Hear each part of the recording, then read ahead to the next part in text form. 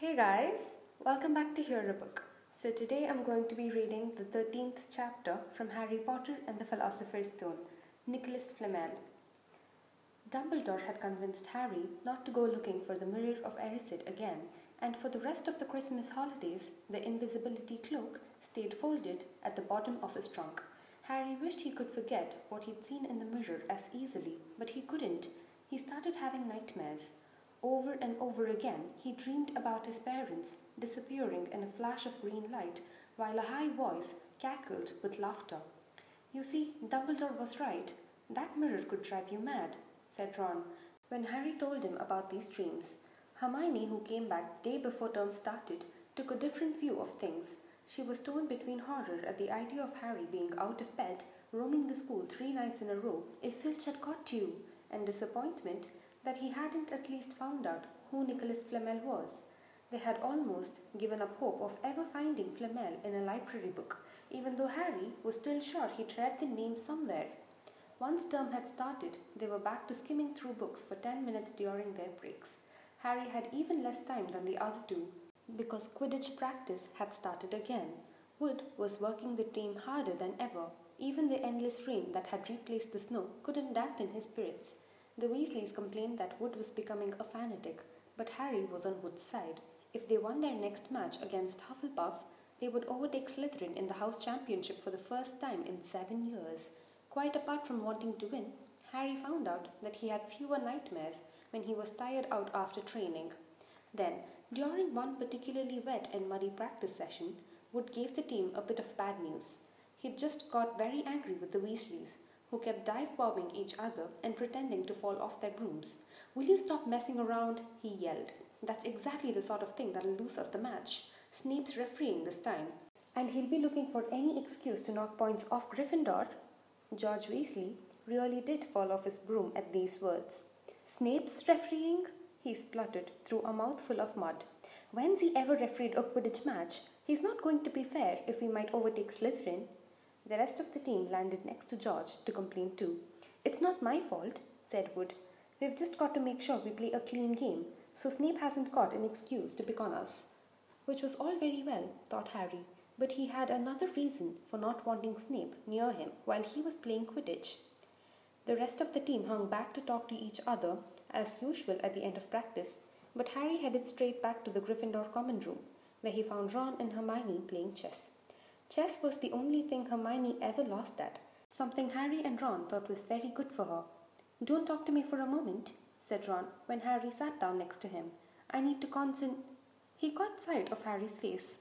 "What's the matter with you? You look terrible." Speaking quietly, so that no one else would hear, Harry told the other two about Snape's sudden, sinister desire to be a Quidditch referee. "Don't play," said Hermione at once. "Say you're ill," said Ron. "Pretend to break your leg," Hermione suggested. "Really break your leg," said Ron. "I can't," said Harry. "There isn't a reserve seeker. If I back out, Gryffindor can't play at all." At that moment, Neville toppled into the common room. How he had managed to climb through the portrait hole was anyone's guess, because his legs had been stuck together with what they recognized at once as the leg locker curse. He must have had to bunny hop all the way up to Gryffindor Tower. Everyone fell about laughing, except Hermione, who leapt up and performed the counter curse. Neville's legs sprang apart and he got to his feet, trembling. "What happened?" Hermione asked him, leading him over to sit with Harry and Ron. "Malfoy," said Neville shakily. "I met him outside the library. He said he'd been looking for someone to practice that on." "Go to Professor McGonagall," Hermione urged Neville. "Report him." Neville shook his head. "I don't want more trouble," he mumbled. "You've got to stand up to him, Neville," said Ron. "He's used to walking all over people, but that's no reason to lie down in front of him and make it easier." "There's no need to tell me I'm not brave enough to be in Gryffindor. Malfoy's already done that," Neville choked. Harry felt in his pocket of his robes and pulled out a chocolate frog, the very last one from the box Hermione had given him for Christmas. He gave it to Neville, who looked as though he might cry. "You're worth 12 of Malfoy," Harry said. "The Sorting Hat chose you for Gryffindor, didn't it? And where's Malfoy in stinking Slytherin?" Neville's lips twitched in a weak smile as he unwrapped the frog. "Thanks, Harry. I think I'll go to bed. Do you want the card? You collect them, don't you?" As Neville walked away, Harry looked at the famous wizard card. "Dumbledore again," he said. "He was the first one I ever—" He gasped. He stared at the back of the card. Then he looked up at Ron and Hermione. "I found him," he whispered. "I found Flamel. I told you I'd read the name somewhere before. I read it on the train coming here. Listen to this. Professor Dumbledore is particularly famous for his defeat of the dark wizard Grindelwald in 1945, for the discovery of the 12 uses of dragon's blood, and his work on alchemy with his partner, Nicholas Flamel." Hermione jumped to her feet. She hadn't looked so excited since they'd got back the marks for their very first piece of homework. "Stay there," she said, and she sprinted up the stairs to the girls' dormitories. Harry and Ron barely had time to exchange mystified looks before she was dashing back, an enormous old book in her arms. "I never thought to look in here," she whispered excitedly. "I got this out of the library weeks ago for a bit of light reading."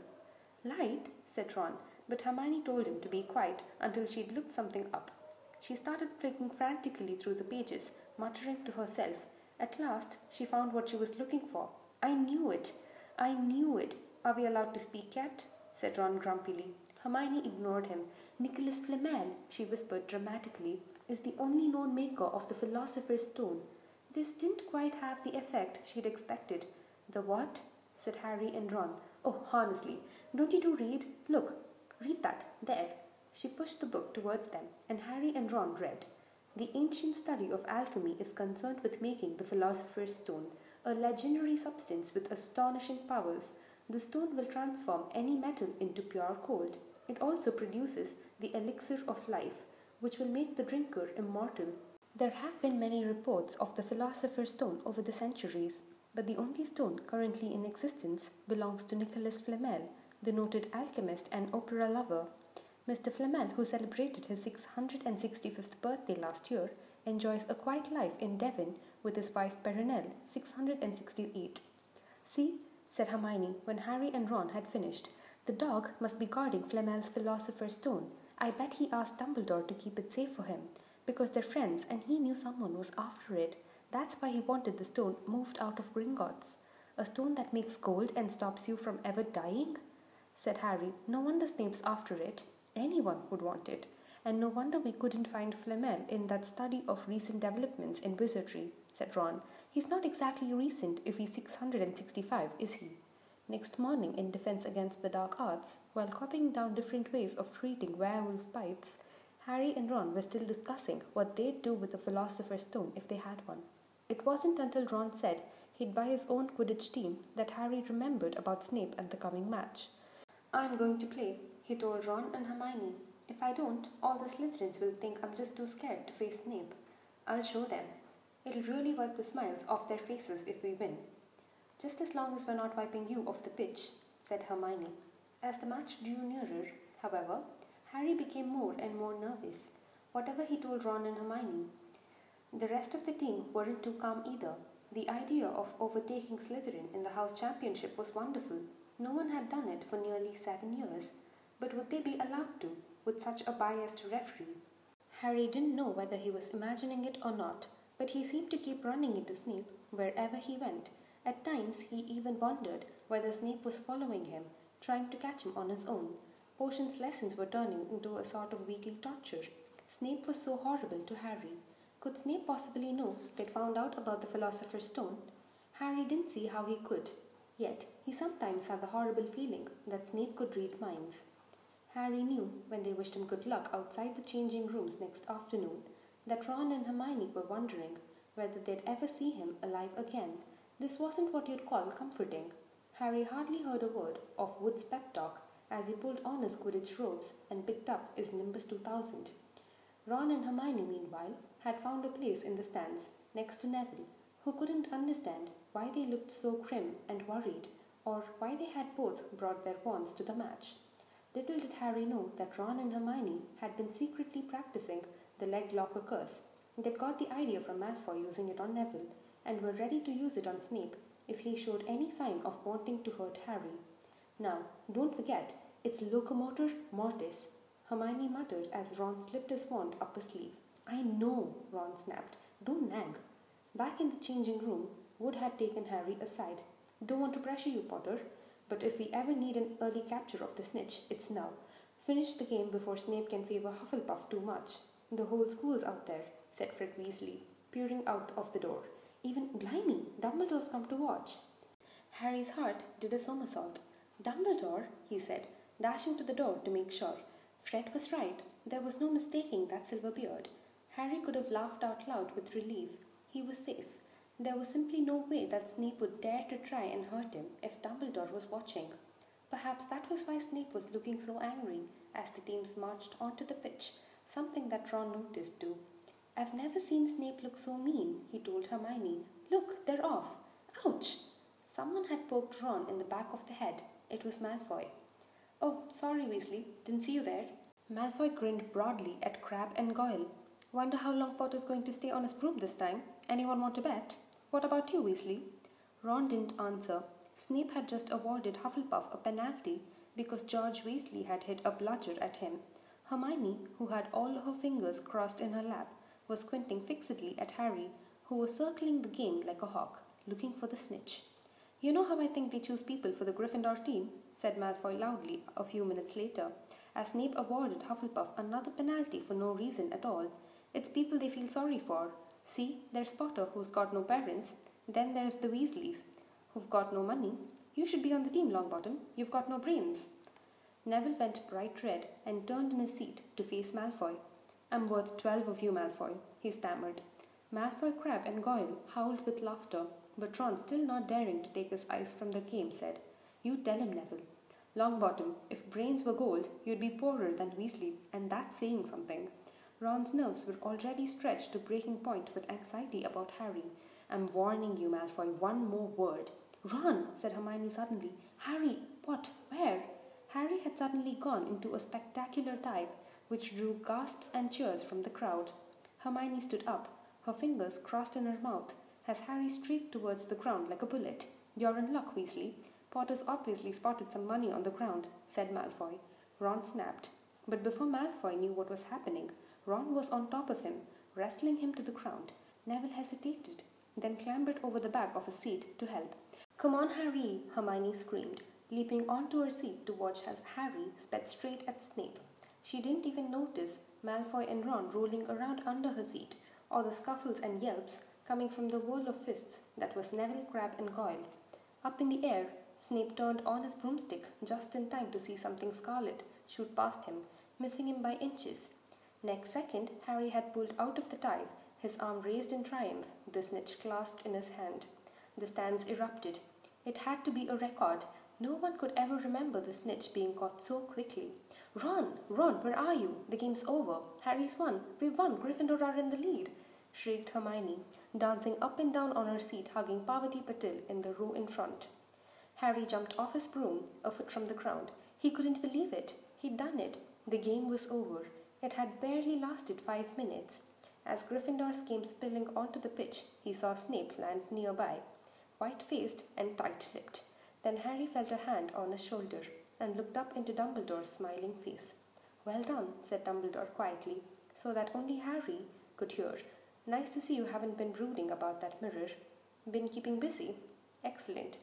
Snape spat bitterly on the ground. Harry left the changing room alone some time later to take his Nimbus 2000 back to the broom shed. He couldn't ever remember feeling happier.